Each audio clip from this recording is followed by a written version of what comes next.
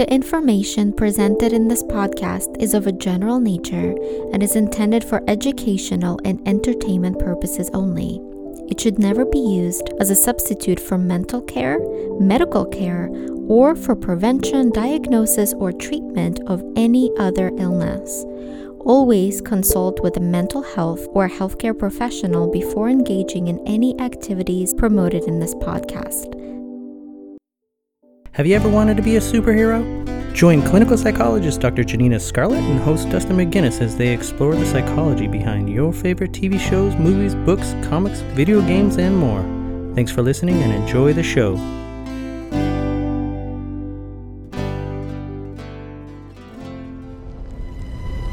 It began with the forging of the great rings.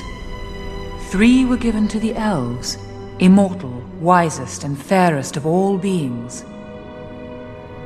7 to the dwarf lords, great miners and craftsmen of the mountain halls. And 9 rings were gifted to the race of men who above all else desire power. For within these rings was bound the strength and will to govern each race. But they were all of them deceived, for another ring was made. In the land of Mordor, in the fires of Mount Doom, the Dark Lord Sauron forged in secret a master ring to control all others. And into this ring he poured his cruelty, his malice, and his will to dominate all life. One ring to rule them all. Hello and welcome to Superhero Therapy with Dr. Janina Scarlett. I am your host, Dustin McGinnis. I am a musician, filmmaker, and all-around fanboy. And I am Dr. Janina Scarlett. I'm a clinical psychologist, author, and a full-time geek. As you can tell by our introduction, we are going to be talking about the psychology of Lord of the Rings. Also, today we do have a very special guest. Dr. Mike Mullen is here with us. Hi, Mike. How are you doing? I'm doing very well. Thank you for having me on the show. Would you mind telling our guests a little about yourself? Certainly. Well, I've been a licensed psychologist since 2006 and been working mostly in medical settings. I used to work at MD Anderson Cancer Center down in Houston, Texas, then the Houston VA, and now the Minneapolis VA. So I've been working with veterans for the past 10 years, which has been just tremendous work for me to be involved in. And as a hobby, kind of a side interest, back in 2011, I had started a blog on the psychology of tabletop role-playing games. And that picked up some steam and was kind of the same time around Twitter was becoming more popular, and I connected with a lot of the community for tabletop role-playing game enthusiasts. And my blog got a bit more popular and turned into a podcast where I was interviewing people. So it's been great to combine the mental health side of what I do in my professional life with some of the hobby stuff I do when I'm not busy at work. Yes, we all cool. have hobbies. And we all enjoy pop culture, which is why we're here today. And we're going to be discussing Lord of the Rings and The Hobbit, J.R.R. Tolkien's masterpieces. So The Hobbit first released in 1937, and Lord of the Rings was first published in 1954.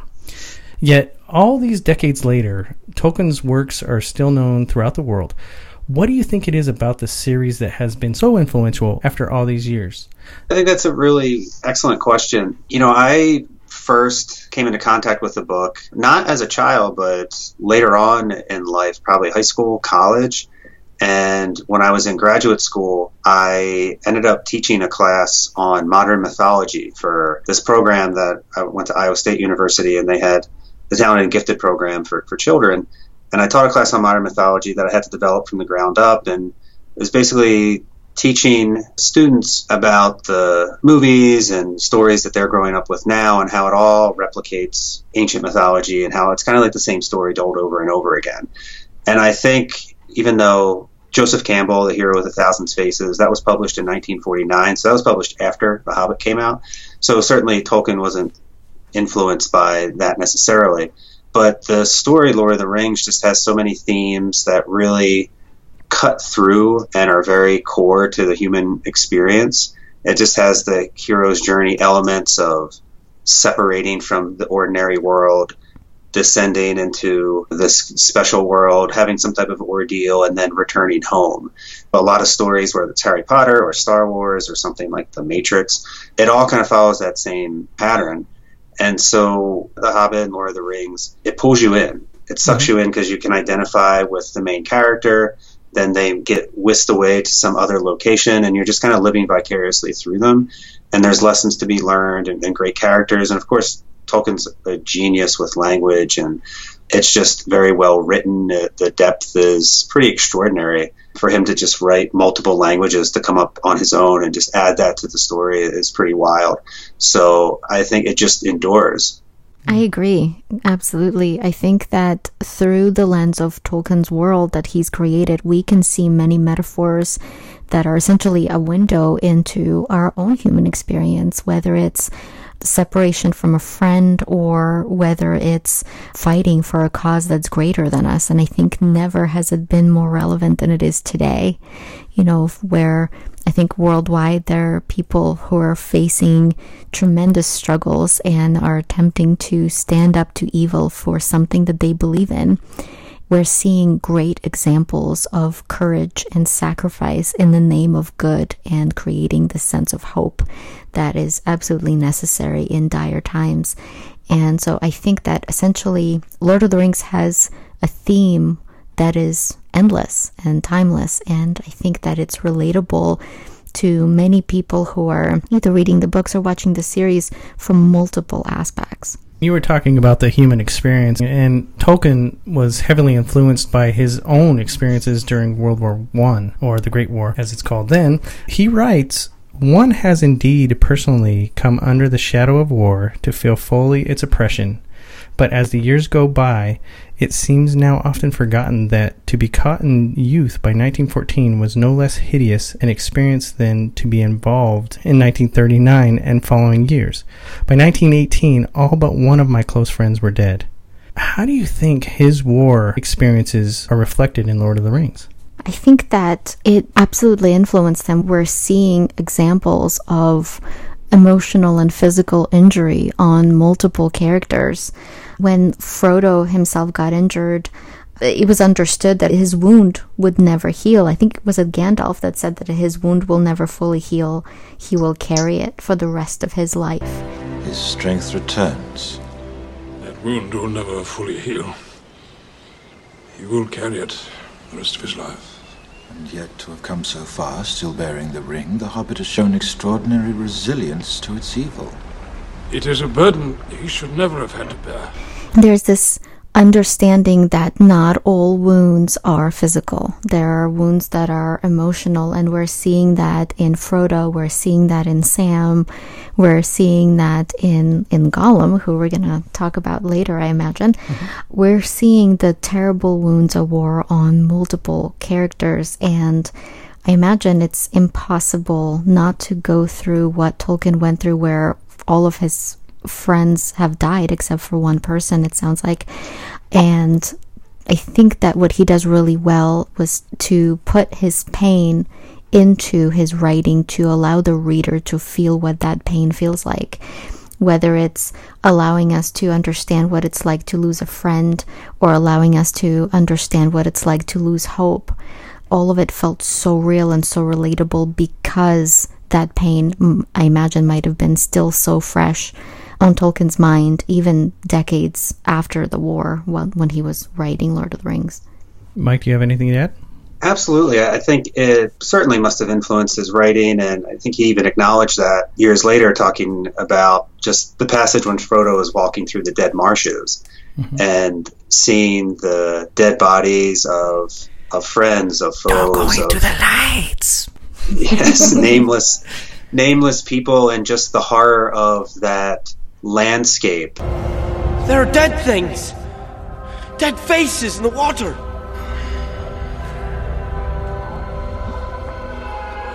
All dead.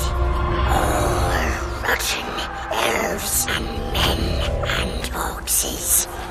A great battle long ago. The Dead Marshes. Yes, that is the name. This way. Don't follow the lights.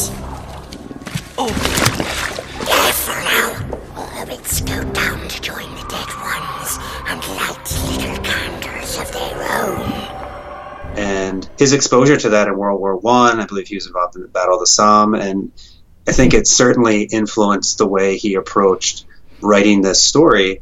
And I also, at the same time, because I don't want Tolkien purists to get mad at me, is that I know he really disliked allegory. And there's even, I think, in the foreword to Fellowship of the Ring, he says that he dislikes allegory. And the quote I pulled up is, I think that many confuse applicability with allegory, but the one resides in the freedom of the reader and the other in the purpose domination of the author. Mm-hmm. So I think just a simple one-to-one, well, the ring is a nuclear weapon, or like, I don't think that was his intention, but certainly the writing, the sense of pain, the sense of loss is certainly baked in to The Lord of the Rings. I think, again, it resonates with the initial question you asked of why does this book endure? Why does it continue to have such a connection with the people who read it? I think one of the reasons is the author went through a lot of pain and suffering in his own life and translated that into the various characters and situations in the book. You know, maybe you're not totally aware of that as a reader, but again, I think it connects with you on a core level. Right. Whether it's allegory or human experience, in Lord of the Rings, we see so many signs of other potential metaphors, especially in terms of mental health. Can you both talk on the mental health disorder connections? I think one of the things that really spoke to me was the representation of the Nazgul. And again, I can't speak to Tolkien's intention, but just the way I, as a reader and as a viewer, viewed the Nazgul. They seem so nightmarish, right? And yet the more we try to avoid them, especially by putting on the ring, right, the more Frodo tries to escape them, the more they can actually sense him.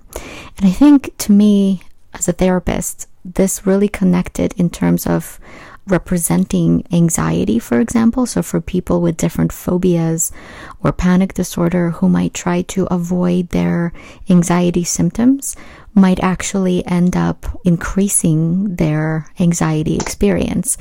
Much like in The Lord of the Rings, the more we try to avoid something, the more likely it is to actually occur. So with Frodo, the more frequently he puts on the ring, the more he is noticed by the Nazgul, and the stronger the eye. And the eye of Sauron, of course. And also the stronger the ring's influence is on him. And then, of course, many of us have talked about the ring being very similar to what a lot of addiction disorders are like, right? In terms of Frodo and especially Gollum and other people who've been exposed to it, yearning for it as if it's something that they are absolutely addicted to or must have, to the point that they would kill for it or die for it. My precious. I agree on the addiction piece. And as you're talking about the Nazgul, I was thinking about your superhero therapy book and the illustrations of the different, like, anxiety and despair and some of the other things. And now I'm going to always think of a Nazgul when I think about anxiety now. So thank you for that. That's kind of a cool thing. In terms of the ring as a representation of addiction, you know, when I work with patients, it's always one of the first questions I ask if they are struggling, whether it's tobacco or alcohol or gambling or some other type of behavior. Pornography seems to be certainly a thing. I talk with them about, first, what are the benefits of this behavior? What about it is rewarding? What about it gives you pleasure? And I think about the ring, it's sort of, even in The Hobbit, starts out as kind of harmless. It helps Bilbo get away. It helps Frodo in a couple situations. But the more you expose yourself to the ring, like you were talking about, there's more consequences. And I think there's power in terms of treating addictive behaviors or substance use is to first acknowledge there's something you're getting out of this. What are those benefits? What are you using it for? When you can identify those things with a patient, I think it gives you some leeway to say, okay, how else could you get those needs met? Rather than just starting from, okay, you need to not use the ring. You just need to not use it. Mm-hmm. Like, what can replace the ring? And I think that is an interesting thing that stuck out with me from the story and thinking about metaphors and mental health disorders. Yeah, and I think that pretty much everybody that wanted the ring wanted it because it allowed them to feel important, powerful, good enough. at least to some extent, these are things that many of us seek as humans. Maybe not all of us seek power, but many of us want to feel that level of connection or appreciation or belongingness as some of the people felt through the ring. And I think sometimes our avoidance behaviors temporarily allow us to meet those universal needs. However, in the long term, we can actually be kept further from them. And as you said, sometimes by allowing people to identify other ways of recreating those needs, we can create healthier behaviors to take place of some of the unhealthy ones. This is a very interesting perspective for me to hear you both talk about. And one thing that I notice is he does have a support system in terms of Frodo, because Samwise is always there. He's like, can I take any of this burden from you? Can I be there? If people really sit back and look, they have the support system in general. I guess I'm generalizing, but where people will be there for them. The point about what I'm trying to say is that there's a support system and there's other heroes that are involved in this. Speaking of Samwise and heroism, who are the heroes of this story and why? To me, the obvious answer is Frodo. Frodo is sort of the linchpin of the entire Fellowship. And obviously the Fellowship gets fractured. I think you can make a case that there are a lot of characters in the story that are heroes. There's Aragorn, there's Gandalf, there's Merry and Pippin, there's Sam, there's Gimli, there's Legolas, you can go on and on, there's Eowyn. There's so many layered stories of different characters in the book that start at a certain location and they have a journey to another location by the end of the story. I can't think of any character that really stays in the same place. Even Boromir, who, going back to the ring, is very tempted by the ring, and more so than anyone else in the Fellowship, gives into that temptation. He even has a journey, and he does heroic things in the story. They took the little ones. Stay still. Frodo. Where is Frodo? I let Frodo go. Then you did what I could not. I tried to take the ring from him. The ring is beyond our reach now. Forgive me. I did not see. I have failed you all. No, Boromir. You fought bravely. You have kept your honor. So it's an interesting question. I would say, if you have to pick, well, who's the hero of the story? I would say Frodo. But I don't know. Gina, what do you think? I think that I agree with you in that the entire Fellowship is heroic as well as the many others that they've met along the way. To me, the character that really stands out is Sam, actually. I think that Sam is absolutely unwavering in his loyalty to Frodo. Sam acknowledges when he starts feeling manipulated by the ring and refuses to carry it. And I think that was a strong choice on his part. And yet he carries Frodo and gives his rations and water to Frodo on numerous occasions to make sure that Frodo is safe. And I think that he constantly puts his life on the line for his friend and for the mission. Do you remember the Shire, Mr. Frodo? It'll be spring soon. The orchards will be in blossom. And the birds will be nesting in the hazel thicket. And they'll be sowing the summer barley in the lower fields. And eating the first of the strawberries with cream.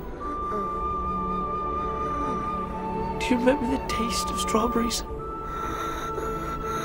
No, Sam. I can't recall the taste of food. No, the sound of water. The touch of grass. I'm naked in the dark.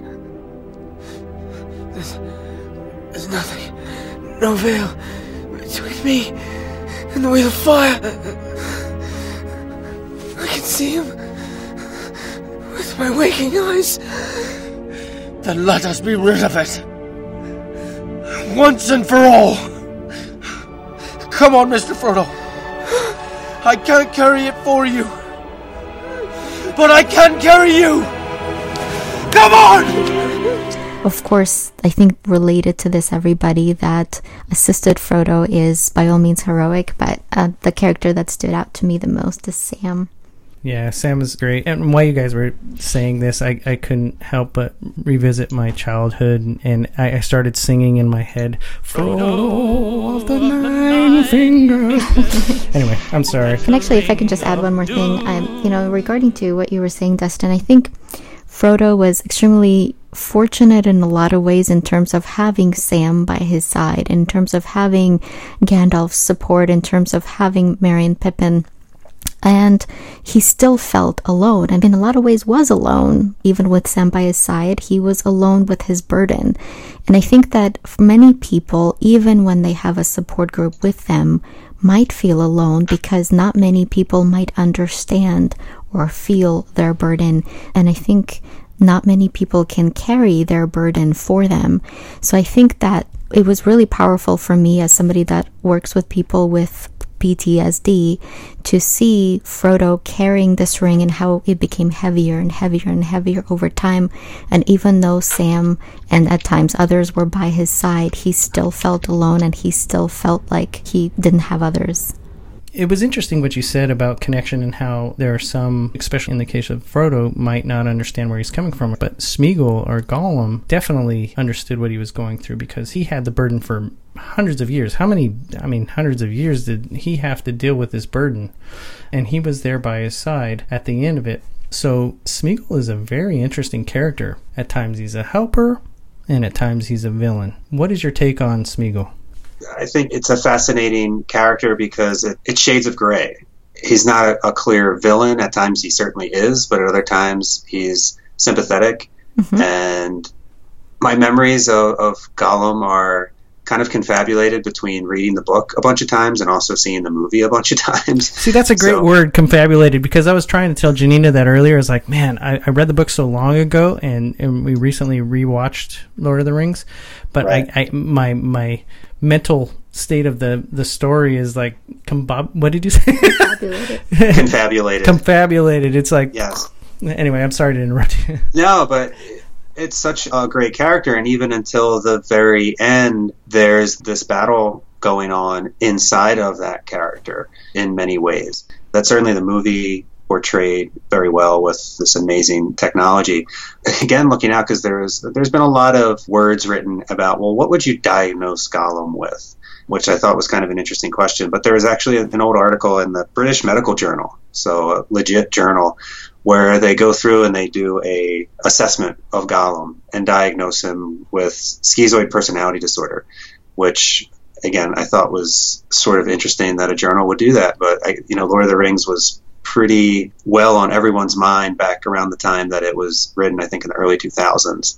So there's odd behaviors there, spiteful behavior, there's ill intent, and then there's a innocence of sorts that you can kind of see through the centuries of suffering that this character has been through, and you can kind of see a little bit of the Smeagol character come out. Kind of a normal person who's been through some extraordinary circumstances and is dealing with it the best he can, but at the same time has some bad intentions and is trying to take advantage of other characters in the story we care about. So there's this conflict, even as you read the book, of, I don't like this character. Even Gandalf talks about, having pity for the character. There's something down there. It's Gollum. Gollum? He's been following us for 3 days. He escaped the dungeons of Barad-dûr. Escaped, or was set loose, and now the ring has drawn him here. He will never be rid of his need for it. He hates and loves the ring, as he hates and loves himself. Smeagol's life is a sad story. Yes, Smeagol, he was once called, before the ring found him. Before it drove him mad. It's a pity Bilbo didn't kill him when he had the chance. Pity? It was pity that stayed Bilbo's hand. Many that live deserve death, and some that die deserve life. Can you give it to them, Frodo? It's addressed in the book, I think it's handled so well. And we'll probably be talking about Gollum 50 years from now, 100 years from now. And it's great that this character generates so much discussion. Yeah, I agree. And I actually think that he's probably the most complicated character of the series because there are these two sides to him, right? The light and the dark. And to me, it was kind of similar to many of us, as in, like, we all have these light and dark side in us, right? And the one that we feed is the one that takes over. And it seems like the Gollum side was sort of like the dark side, the protector side. And then the Smeagol side was the more empathic, more loyal side. And what I observed in the movies anyway is that when Frodo was more compassionate towards Smeagol's persona took over, where he was loyal and he even sent Gollum away and he said, no, I'm going to protect Master and I'm going to do what I promised. Must have the precious. They stole it from us. Sneaky little hobbitses. Wicked, tricksy, false. No, Master. Yes, precious, false. They will cheat you, hurt you, lie. Master's my friend. You don't have any friends. Nobody likes you. Not listening. Not listening. You're a liar. And a thief. No. Murderer. Go away. Go away!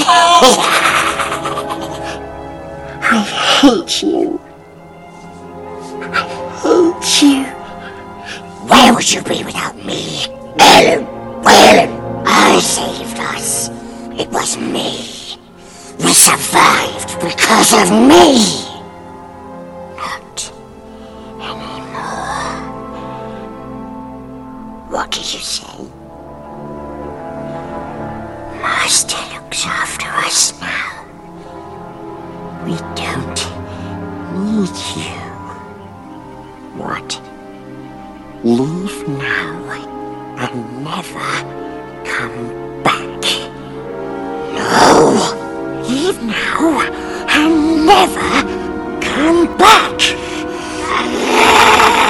Leave now and never come back! But when Smeagol viewed Frodo as someone who betrayed him, and especially when Smeagol experienced a large amount of abuse, both from Sam as well as from many other people, and when he thought that Frodo had betrayed him, that's when Gollum returned as almost like a protector and as someone who will then take charge. And a part of me always wondered what would happen if both Frodo and Sam were always kind to Smeagol. And I truly don't know, but I wondered if he would have ended up the same in the end. I mean, he might have when they got to Mordor, because the power of the ring was really strong, and might have still guided Smeagol to attack Frodo. However, I still wonder if he would have attempted to hurt Frodo the way that he did.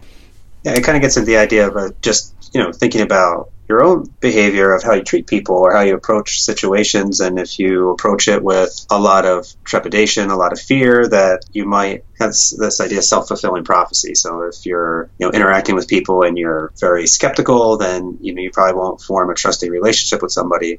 But if you approach that with some empathy and some kindness, then you're likely to get that in return. How Gollum's character components come out. It seems like this whole story and all the characters in it, they're all just full of all these different kind of struggles, whether it's Frodo with the ring, or with Smeagol wanting the ring back, or with Aragorn not really wanting to accept the fact that he's the king and take that journey there. Where I'm going with this is Tolkien himself has really struggled with returning home after the war. So how is this struggle depicted when Frodo, Sam, Merry, Pippin return to the Shire? It kind of showcases something that I think is overlooked in just pop culture.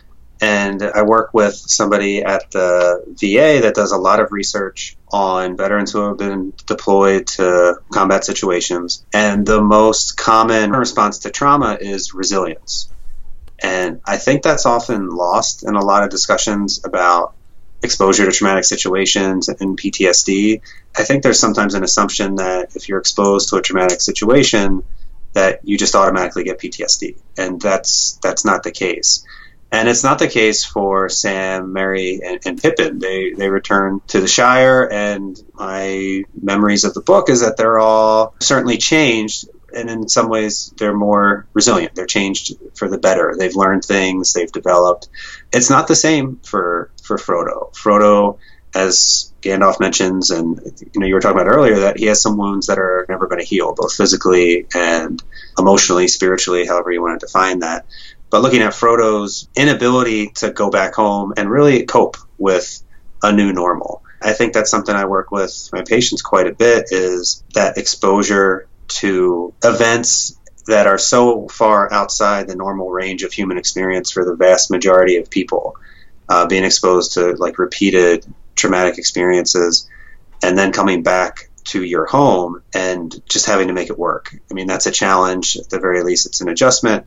Most people, I think, can respond to that pretty well, and some it's not a weakness. It's just it changes your brain. Treatment can help and medications can help.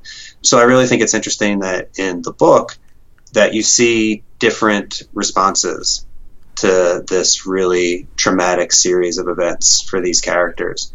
I very much agree with what you have to say, and I think that much like what we see in service members who are returning from the war, this can also be applied to other individuals who are affected by trauma. For example, individuals who had experienced sexual assault might also have a very different experience going through their day-to-day life, whether it's literally coming home from work, for example, or from the hospital, or whether it's engaging in things that used to be mundane, like eating breakfast or taking a shower, now all of a sudden might feel foreign. And there's a part of us that might not fully return from something like that. And Frodo actually has this really powerful quote toward the end where he says, "How do you go on when in your heart you begin to understand there is no going back?" How do you pick up the threads of an old life?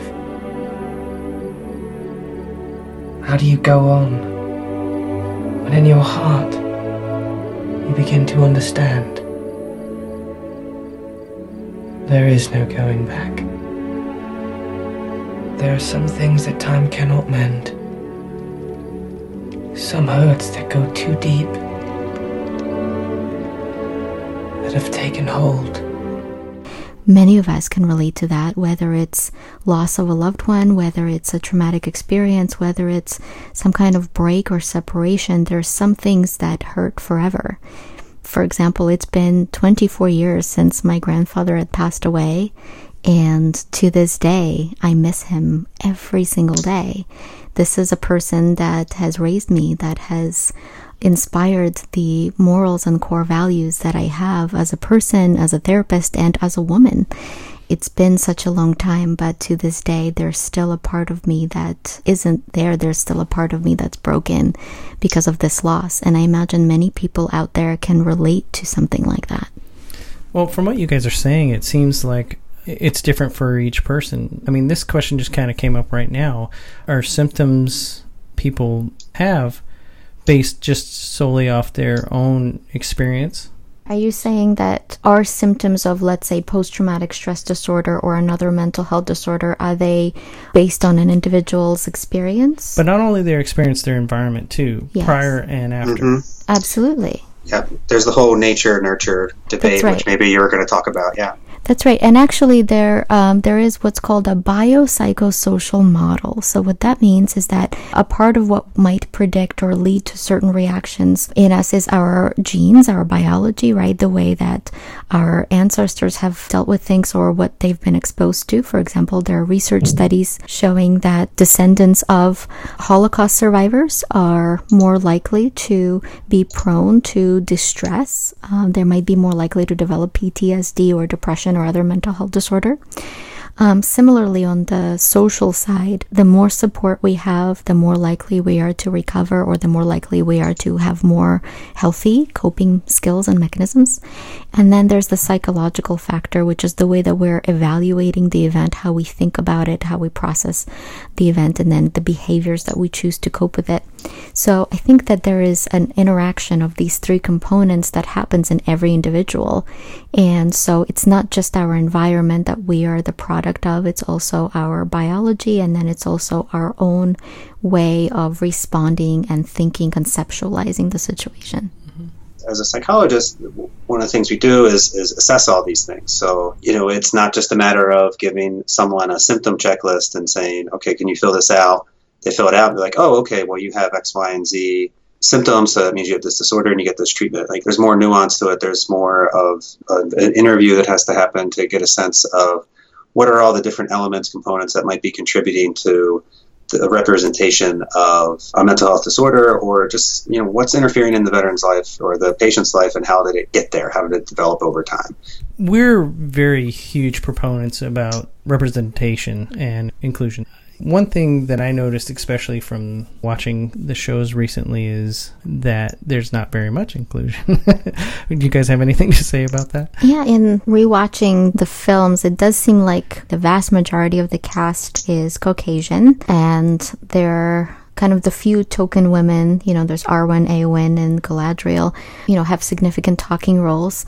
Most of them don't really talk to each other. I didn't quite watch the movie or read the book specifically to see if Lord of the Rings would pass the Bechdel test. I kind of wonder if it would at this point. That is, I guess, my only one tiny little critique for the way that the films were made, because I think that there was an opportunity to actually have a more diverse cast. I think the movies were exceptionally well done and well acted, well directed, but I would have liked to see more representation, especially since it's Middle Earth. We could definitely see a variety of different skin colors and different representation. So that was just one thing that stood out to me. Yeah, I think in terms of the representation, certainly in the film, the diversity of the cast, it's male, it's white, so it's not a strength in that regard. I read an interesting, maybe I'll post a few of the resources I've mentioned on Twitter, but I read a review of the Lord of the Rings book, the book primarily, about how it treats the idea of othering. For the most part, the book kind of holds that othering is a bad thing. So there's even the disputes between dwarves and elves, and Gimli and Legolas work out those differences as time goes on. And granted, both actors in the movie are white who played them, but I think the idea in the book is that just assuming things about another race, whether it be elves or dwarves, and like behaving in that way is not seen as a good thing. It was an interesting take. I hadn't really thought of it in that way before in terms of representation. And certainly with the themes of nature versus technology, it definitely stresses that nature is a good thing, like Saruman, and trying to kind of take advantage of nature, and that's portrayed in a very negative light. So I think you have to maneuver a little bit to try to talk about representation in Lord of the Rings as a positive or as a strength. So it's not a strength of the book, certainly. I think it was John Boyega, Finn had even called that out, and also Game of Thrones. Not called it out. I think he made some public comments about this very thing, that fantasy authors and going forward and creating worlds, that this should be something that we're all taking into consideration, and hopefully that happens. You could see, in my opinion, black or Asian dwarfs or elves or humans, and more women involved too. Ultimately, it comes down to, we just all hope to have a good representation, a factual representation, kind of like how we exist in our own world with all the diversity that we see. I think that one of the themes of this story is hope. How does hope play a role in the series as well as in therapy? And how might it have affected Tolkien himself? I think that factor, hope, I think that is the driving force of the entire fellowship, of the mission, that up until the very end, hope is the single most important element that keeps everyone going, that even as the characters are tired and exhausted and hungry, it's this most important factor that keeps them going, even as they're tired, as they're hungry, as they're sleep deprived. It's the factor that allows the characters to do the impossible. We saw the Fellowship running for, several weeks in order to catch up with the hobbits, in order to rescue Merry and Pippin. We saw characters going for days without food and water, and it is when they're giving up hope that it becomes difficult for them to manage. I think when Gandalf and Aragorn believe that Frodo had been killed, that's when you see their spirits fall. But when they realize that he hadn't, that's when they regain their strength. I think that both in the series, in real life, in therapy, for example, hope is what can make a big difference between whether we live or die sometimes. Hopelessness is one of the biggest predictors of suicide or suicidal ideation. For me, for example, as a therapist, if we're able to help our clients find a sense of hope and inspire a sense of hope, that is when we're able to encourage some really positive change and recovery. Yeah, I agree with that. And I've been trying to contain myself because I'm so excited about these topics. My nerdiness and geekiness is definitely going to come out more on this question. I think this is such one of those core themes that's so important, and why this book is going to be read hundreds of years from now is this search for meaning. And it reminds me of one of the first kind of psychology-related books I read in my training in college was Viktor Frankl's Man's Search for Meaning. And if you haven't read that book, go read that book. It is an amazing book written by someone who survived the Holocaust and talked about finding meaning in that situation and just this terrible human suffering. And I just think that applies really to any of us, but certainly into Lord of the Rings. And there's the one speech by Sam at the end of the Two Towers. And I went back before you called me here this evening, and I went back and read the speech online, the one that's in the movie. It's a little bit different from the one in the book. But like, I get teary-eyed anytime I read that. And I think about that scene from the movie and, you know, what that part of the book is all about. It's like in the great stories, Mr. Frodo. The ones that really mattered. Full of darkness and danger they were. And sometimes you didn't want to know the end. Because how could the end be happy? How could the world go back to the way it was when so much bad had happened?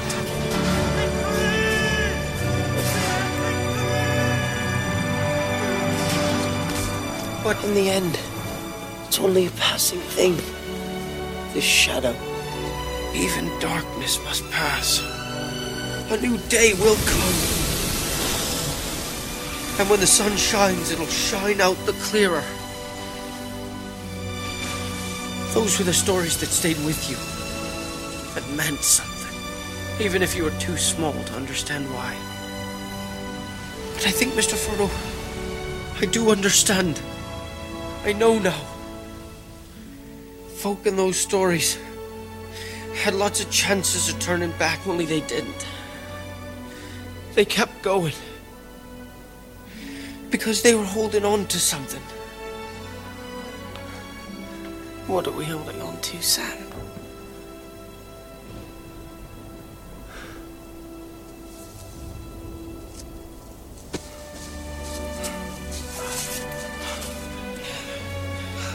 That there's some good in this world, Mr. Frodo. And it's worth fighting for.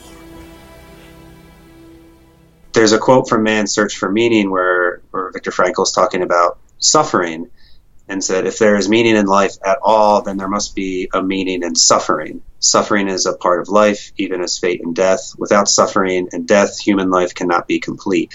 So this mentality of life throws these things at you, and some of them are really horrible, and you endure. You continue on, you find meaning in that.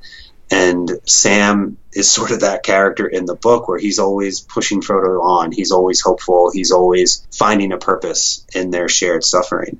Hope definitely plays a role in the book, and certainly in therapy. That's one of the first questions I ask to a patient. This kind of gets into something else we might be talking about in terms of suicide prevention, but how often are you having thoughts of ending your life? And on the flip side, why do you want to continue living? And that's an odd question to ask somebody, and I'll sometimes even preface it by saying, this is an odd question, but why do you want to keep living? And it really cuts to this heart of like, well, what's my purpose? What is my reason for continuing to wake up each day, to get out of bed, and to go do whatever? So certainly with how it affected Tolkien, being exposed to what he had to go through in World War I and other events in his life, it just certainly translates in how he wrote. It's just very powerful. Hope is very powerful. Hope is limitless. Hope is always there. There's always hope. No matter how drab things get, there's always hope. There's always something there, whether it's friends, whether it's this or that. And Michael, you were talking about suicide prevention, and that's something that you work in. Can you please talk a little bit more about that? Certainly. As part of my role at the VA, Veterans Affairs, I have the, I was going to say benefit or luxury. I just really enjoy my work. I'm located in a primary care clinic, so it's where, for example, take the VA out of it. If you go in to see your doctor because you have a cold or because your knee hurts or whatever, that's the type of clinic I'm in. So I'm not in a specialty mental health clinic. The sign on the door doesn't say mental health. It's not scary or anything like that. So it removes a lot of the stigma of interacting with patients. I'm just another member of their primary care team. So my office is next to physicians and nursing staff. I do a lot of same-day appointments where a person's just in the clinic to meet with their doctor about symptoms A and B, and the doctor or the veteran might say, yeah, I'm feeling a little depressed, or I think I might be drinking too much, or yeah, I've been having nightmares, or whatever the case may be, and there's no waiting time. They just can come and meet with me. So I really appreciate that prevention component. And as part of that prevention, it's asking those questions that maybe don't get asked in day-to-day life of, I don't even say, are you? I said, how often are you thinking about ending your life? Same thing with substances. I'll say, how often are you using marijuana? I don't even give people an opportunity to say no. I'm not using. It just normalizes it. Like, having negative thoughts, having depressed thoughts, having anxious thoughts, these things are not necessarily abnormal. We all fear. We all have things when we feel down.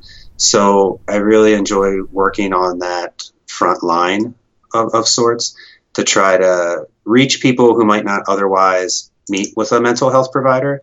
It takes a lot of energy to get connected to a counselor. A lot of times if you're depressed, you don't have that energy. You were talking before about Frodo having a lot of support, and a lot of people, they may not have the support, or if they have it, they don't know how to use it, or they don't want to. They don't have the energy to use it.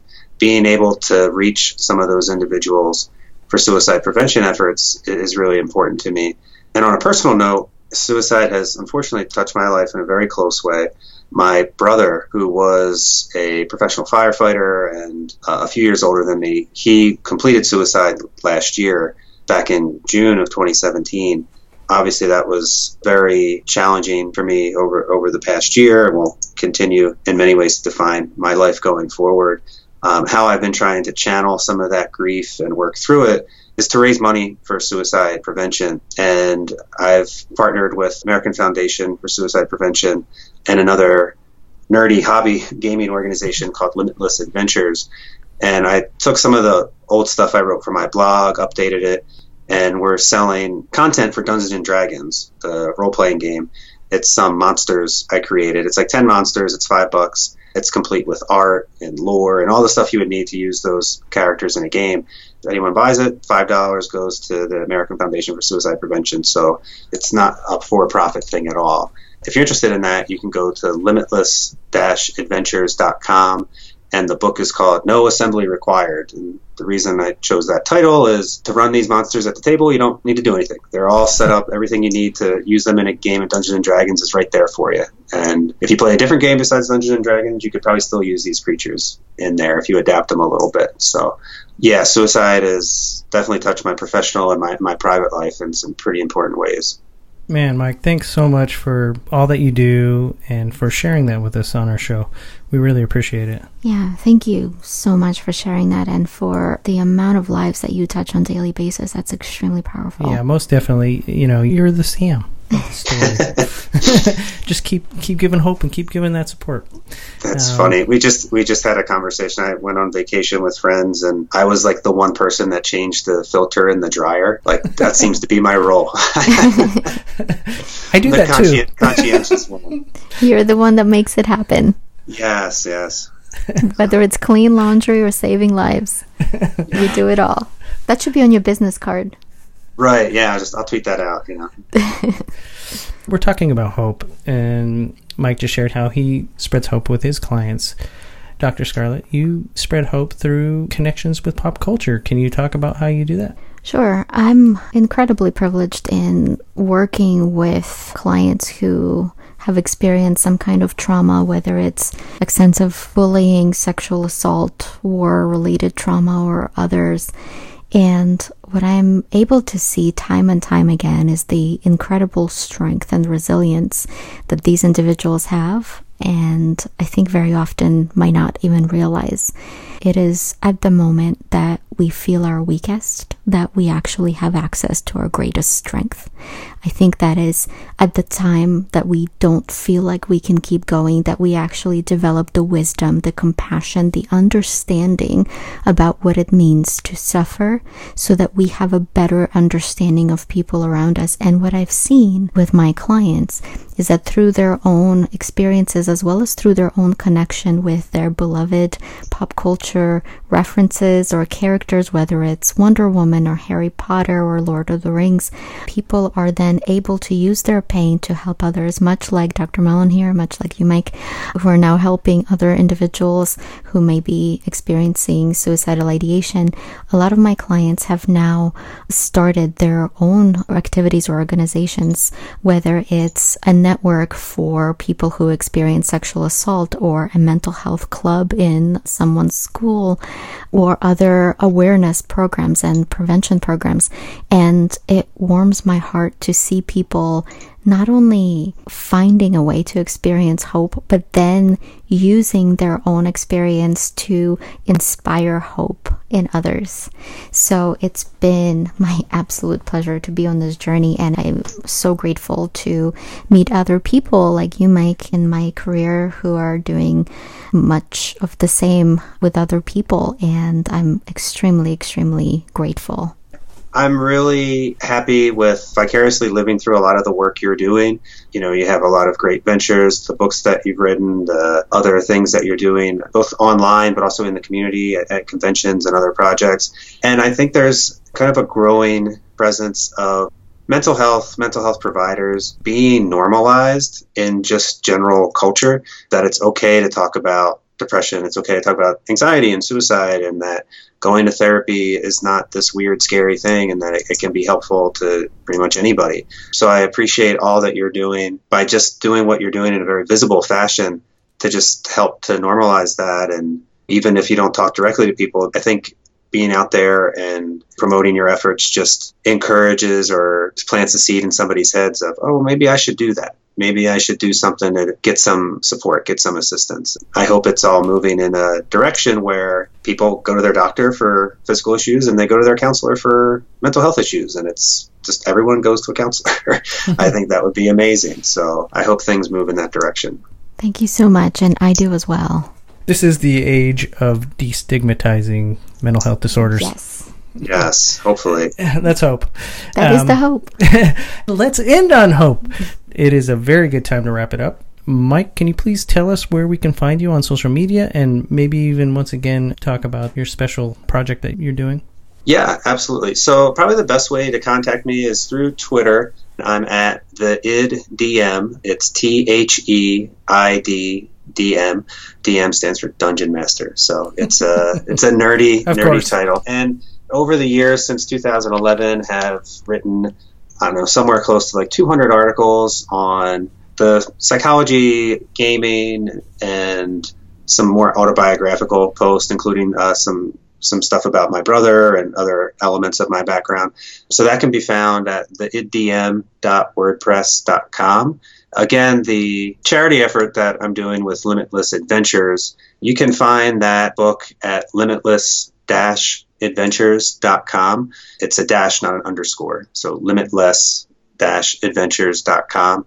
And the book is called No Assembly Required. And again, if you're into role-playing games, I think you'd really enjoy the content. It has some very detailed monsters that are really fun and based on some pop culture references. Like I wrote the smoke monster from Lost and turned that into a D&D character. I thought that was just kind of fun to do. So anyway, it's called No Assembly Required. It's right on their homepage. You can click on it. And every penny goes to suicide prevention. Awesome. Thanks I just so much. clicked on it and it looks amazing. Yes, I had my cousin, who's an illustrator, do the art for the characters. So there's some really great art in there. And even if you don't play D&D, but you know somebody who does, you can always give it as a gift. Thanks so much for being on our show. Yes, thank you so much for visiting. Thank you for being on our show. Thank you for having me. It was wonderful. So again, my name is Dustin. You can find me at The Valiant Geek on Twitter. And I am Dr. Janina Scarlett. I'm at Shadow Quill on Twitter, and my website is superhero-therapy.com. Thank you all so much for joining us today. Keep up the hope and take care.